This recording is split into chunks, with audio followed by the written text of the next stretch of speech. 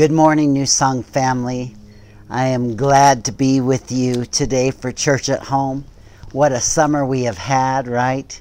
I love the weather. We are having some great weather. We are finally to July, and I would have to say I do not want to experience another March, April, May, or June like what we have seen, and I'm sure you don't either. But because I like to encourage, I want you to know that God will use these times to bring restoring results. He will use these times bring redeeming rewards for your terrible times that you've had and for your dire disappointments. I want to remind you that he who began a good work in you will be faithful.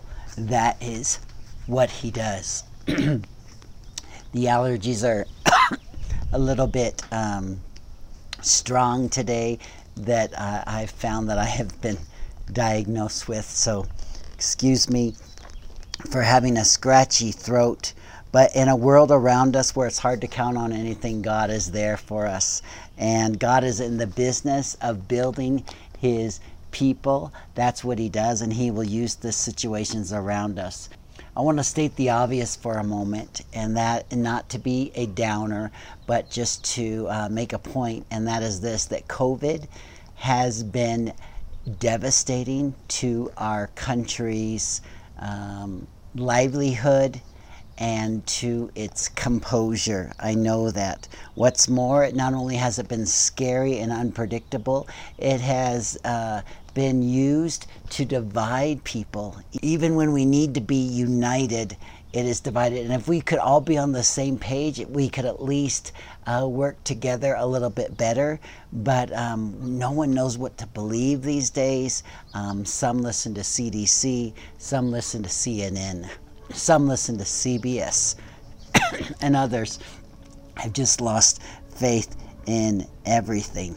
And if quarantine and COVID were not enough, the death of George Floyd brought light on the truth that racism is still rampant in our country, and it's just enough to make your head spin, isn't it? And I heard a preacher a couple of weeks ago say something that I happened to agree with, and I was wondering what you thought of that. And it is this, that he has the sense that in all of this mess that is going on, that the devil is laughing, celebrating, and loving what is happening. I believe that's true. I'm sure you do too, because one of his greatest missions is to divide people. He divides families, relationships, marriages, countries, races. That's what he likes to do. That's his goal, to bring disunity. And I got a feeling he's got a sinister grin on his face and an evil laughter in his heart. He loves to create opposition. I believe the church is strong in some ways, but is also presently weak. We are weak, ineffective Christians when we aren't unified, when we squabble, when we backbite, when we judge, when we throw rocks. We allow smaller issues to distract us from our primary mission, which is to help them all see Jesus in us. We shouldn't be surprised. Satan has been distracting people for hundreds of years. He's created schisms in the church, denominations, church splits, arguments over all kinds of things, you name it. All so that we aren't effective as we can be when we are united. It was the same in Bible times, and that is why Paul had a prayer that I want to share with you, and also Jesus had a prayer right before he was crucified that he thought was important to pray over his people, because he knew that division would happen. And it says, Paul's prayer was this in 1 Corinthians 1. Now I plead with you, verse 10, brethren, by the name of our Lord Jesus Christ, that you speak the same thing, that there be no divisions among you, but that you may be perfectly joined together in the same mind and in the same judgment. When we are in unity, miracles happen. When we are in unity, the Holy Spirit's power is revealed. You see it all through history, as well as even modern day history. 114 years ago at Azusa Street, there was an African American man named William Seymour. He only had one eye that he could see in, and he began to pray at his home in the midst of divisions, in the midst of racism, in the midst of people disagreeing on all kinds of issues. He invited people to his home, and as he invited them, the Holy Spirit began to move because there was unity. And this follower of Jesus was obedient, and right in the middle of the projects in Los Angeles, to whomever would come and pray with him. And the rest is history, because revival broke out that day, lasted for 10 years, and the result is much of what you see of the Pentecostal church around the United States. Jesus knows how important unity is as well. This was Jesus's prayer. Paul's prayer was in 1 Corinthians. This is Jesus' prayer in John 17. He says that we may all be one, as the Father and Jesus are one. Why? So the world may believe that the Father sent Jesus. The whole reason for unity, that the world will believe in Jesus, because of the unity of his believers. Let me pause right here and come to the present, and let's evaluate what Paul prayed. Let's evaluate what Jesus prayed. And I would ask you, are we agreeing with one another like Paul prayed in what we say, with no divisions among us, united in mind and thought? I think I would truly have to say, hardly are we fulfilling that prayer to its fullest extent. We could do much better. And I'm going to ask you to do something a little weird, but could you find a rock? Go outside right now. We're going to take a break for a moment. Find a rock and bring it back in. And I'll ask you to pick it up later on. See you back in a minute. We headed to rain down on us, rain down on us, wash us in the blood, wash us in the blood. Holy Spirit come down, Holy Spirit come down, we need you now, wash us in the blood, read what it does. So I asked you the question before the break, are we fulfilling what Paul prayed? I want to also ask you, are we fulfilling what Jesus prayed? Are we like he prayed, one in unity, one heart and mind, so the world might believe in Jesus? And I would say that yes, we are family at times, and yes, we have some fun and love Jesus, but we can do a lot better at loving each other and living out family. One in unity as Jesus and the Father are one. This is a pretty tall order, right? But it's our place to fulfill that tall order. Why? So that we may have big churches? No. So that we may have more ministries to cater to our every need? No. Not that that is wrong, but so that we can have nicer buildings? No. None of that is wrong, but we are to be in perfect unity. We are to love each other and live out family so that they will know and see Jesus. But we fail at this, don't we? Even sometimes we don't even know each other's names, where each other works, lives, what they love to do for fun, what we are passionate about. Do we really love and have unity like Jesus describes? I think we could all do a better job.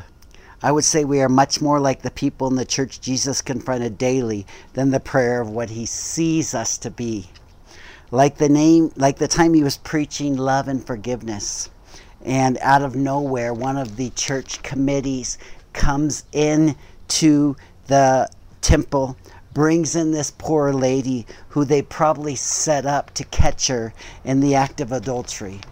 They think they're doing a great thing, and I can imagine by exposing her sin right in front of everyone, they say, see Jesus, see what we have found.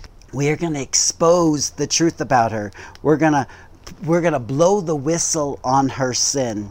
Now let's throw rocks at her because she deserves to be stoned for what she did. Oh, we'd never be that way. That's a bit extreme to compare us with these people in John chapter 8. I want to introduce a series today called Throwing Rocks. And I want to preach a short message today called His Face is Towards You. Would you pray with me? Lord, we thank you for this day. We pray that you would anoint this time that we are together. Lord, I pray that you would help me to convey what you have put on my heart to say today in Jesus' name.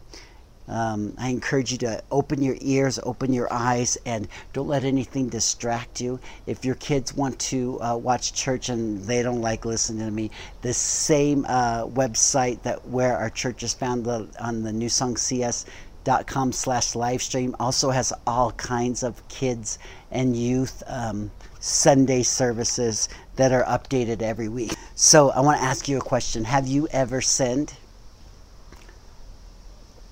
It's a tough one, isn't it? Of course. Have you ever ranked your sin against somebody else? Have you ever thought of yourself more righteous than someone else? Of course we have. Sometimes without even realizing it, we do this. I remember walking through a prison to the death row visitation sector. As a youth pastor, I was walking to talk to a mild-mannered 15-year-old boy who had been very faithful to youth group the last 2 years, but in a fit of rage, he had killed a man and his son with a hockey stick in the middle of the night when he broke into their house looking for money. And in that moment, as I was in the prison getting ready to talk to him, I thought, besides sadness and hurt for this boy, I thought, I'm glad I'm not in here. This is a terrible place. I'm glad I'm not one of these folks. Now, sure, I know that some sin has greater consequences than others. But all the consequences aside, I want to ask you a question. Aren't we all on a walk down the hallway to death row before Jesus intersected our lives? That's what we all seem to forget at times, don't we? Christ unites us by giving us all a clean slate. That's enough right there. The fact alone that we are all forgiven, that we should share love that goes far beyond issues, opinions, backgrounds, and worldviews. That we are all in the same boat, forgiven by Jesus. But then we forget. We forget about the grace God gave us, Jesus gave us, and we might pick up a rock and we throw it. We throw it at people we want to talk down to. We take it upon ourselves to judge, to criticize, to point out where we're right and someone else is wrong. And if it's not enough to look down on non-believers who haven't got a chance to meet Jesus through an authentic love from someone like us, we bring it into the church as well, and we judge and we put each other down, and we put each other under a self-righteous microscope. No, not purposefully or intentionally. We may even call it subconsciously or unconsciously, but it's really not much different than these folks bringing the lady into the church in John chapter 8. Throwing rocks is throwing rocks. It says in the text that Jesus bent down in the sand, and when they brought the lady to him, and he wrote something in the dirt, and they all watched. And we will talk in the weeks to come about what he might have wrote. But whatever it was, it caused all of the men who were holding their rocks to drop them and walk away. Now we could make a lot of applications, and we could make a real easy application here and then go home, but there is more. But one obvious application we all need to make right here is that we need to drop our rocks, throw them down. That one thing is true. We have pride, we have rocks of pride, we have rocks of indifference, we have rocks that we hold because of a lack of empathy and understanding. Maybe we hold rocks we like to throw in self-defense or revenge or frustration. Maybe we hold rocks we never really even intended to throw, but we have them ready just in case, because we are afraid to, maybe because we are afraid to get close to others, and the rocks keep us from hearing the Holy Spirit. The rocks keep us from drawing us to each other, to drawing us into relationships that are different than we normally would have, because we are afraid to extend generously what Jesus has extended to us. It really doesn't matter why we hold our rocks. Those guys that morning in the temple could have had all kinds of seemingly justified reasons for stoning this woman. We might talk about these at a later date. But the bottom line is this: when we pick up and hold rocks with any intention, we are denying that we have made mistakes ourselves that are worth criticizing. Can I ask everyone to pick up the rock that I instructed you to go find and grab it at this time, and we're going to hold it together. This puts us all in the same boat, because if we'd all admit it, we all carry a rock or two. Pick up that rock and look at it. Maybe we don't ever actually intend to throw it, but it's our pet rock. It somehow makes us feel safe. Maybe we have it to build a wall so people can't know us, can't get in to see who we really are. Maybe we have it from pain we have seen others go through. Maybe we hold it for a rainy day when the storms are too much, and then we need to get rid of it. We need to throw it. If that is the case, because the storms that we are facing right now are still raging, we might react instead of respond and find that we threw a rock in a moment of weakness. You know, that's exactly what the devil would hope that we would do. And none of us want to do that. None of us want to or would even mean to throw a rock. Maybe we carry a pouch of pebbles, almost too tiny to bring any harm, but big enough to throw them to change people, to get their attention.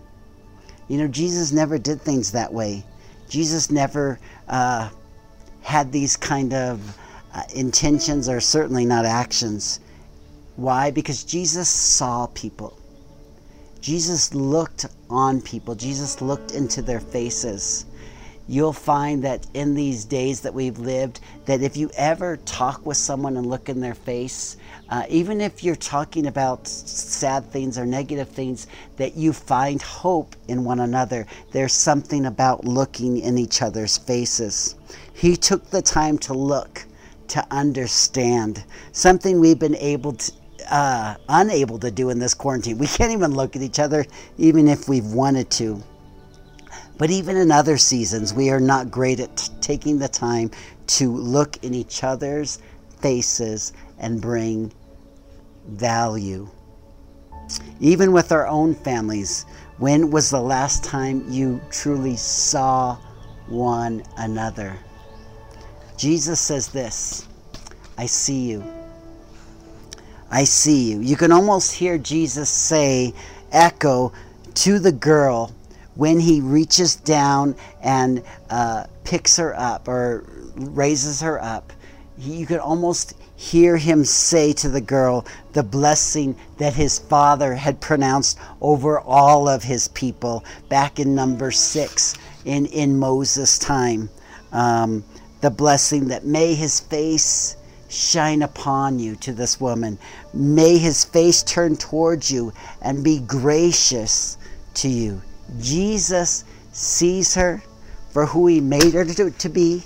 He sees her for her strengths, not her weaknesses. He even sees her in her shortcomings, and he's still able to look upon her. He declares through action what he has said all through the last 3 years in his sermons. And that was, for those who love God with their whole heart and love one another the same, let me tell you, I will be for you. I am for you. I am for you, not against you. I am for you. Repeating it until she believed it. I think God would say that over his people today, that maybe the reason that you don't extend the grace is because you haven't received his grace. You haven't received the fact that he's looking upon you and he smiles and he says, I am for you, not against you. Please pass this on to others. Pass on the same mindset, the same frame of mind. And if I am for you, who can be against you? I believe Jesus said that as well. I came down to this earth. I came down to this earth as a baby to be your rescuer. And then, as we know, Jesus would later ultimately show his love for us when he was raised up on the cross and died for our sins. It says, interesting enough, in this passage with the girl, that Jesus came down, verse 6, he came down into the dirt and wrote. And then it says in verse, it's almost like it's symbolically coming down back into the mire, into the unrest. He comes down into a world of disease and a world of disunity. Let me tell you, I promise, Jesus is coming down into our midst. And then in verse 10, it says, after he came down to the woman, he straightened up. He straightened up. He looked at the crowd who had actually one by one disappeared, and he looks to the lady, almost saying, because of what I did on the cross, he asks her, or what he's going to do on the cross, he has anyone condemned you? And the lady says back to him, sir, no one has. And then Jesus says to her, neither do I condemn you. Go now and leave your life of sin. He came down and then he straightened up. And I wouldn't doubt that he also proclaimed over her something that came to be known as the priestly blessing, back from number 6, that had been repeated over time by God's people. This blessing, the Lord bless you and keep you. The Lord make his face shine upon you and be gracious to you. The Lord turn his face towards you, not away from you, and may he give you peace. The same blessing that I seem to hear literally all over our nation right now, who needs healing, who needs love. The blessing, the Lord bless you, cause his face to shine upon you and be gracious to you. Can we all do something right now symbolically, knowing it's bigger than a symbol and it requires some definite spiritual heart surgery? But can we all count to 3? And when we get to 3, can we just drop our rocks that we hold in our hands? Now, if you're in your home and your rock is big, I don't want you to break your floor, but do it in such a way that we do it together, symbolically saying, we are dropping our rocks. 1, 2, 3. As we take a few weeks and examine how we can do better at grace and truth, let us all drop our rocks that highlight our shortcomings and also the shortcomings we see in others. And let us not walk, not stroll, but let us run towards unity. That's what we all want. We all want love. We all want to be accepted. We all want to be unified so that we can be a strong church, right? So that we can be a force to be reckoned with, so that we can show the enemy a lesson. Let us be unified. Let us not give in to the enemy's tactics. Would you pray with me? And I'm going to pray a prophecy that Amos had spoken through what God had said to him, and let it be true of us. Lord, we don't want to just be a religious meeting, as was prophesied to the people. You can't stand our religious meetings. You want justice. Lord, let us bring justice, oceans of it. Let us see fairness, rivers of it. Let us see heartfelt worship. Let us see genuine relationships and fellowship. That's all you want, you said. That's all you want. Let us do that. Let us stay in tune with you and not get distracted from showing that. In Jesus' name. Now, as we close today, it says in the text in John 8 that men walked away one by one.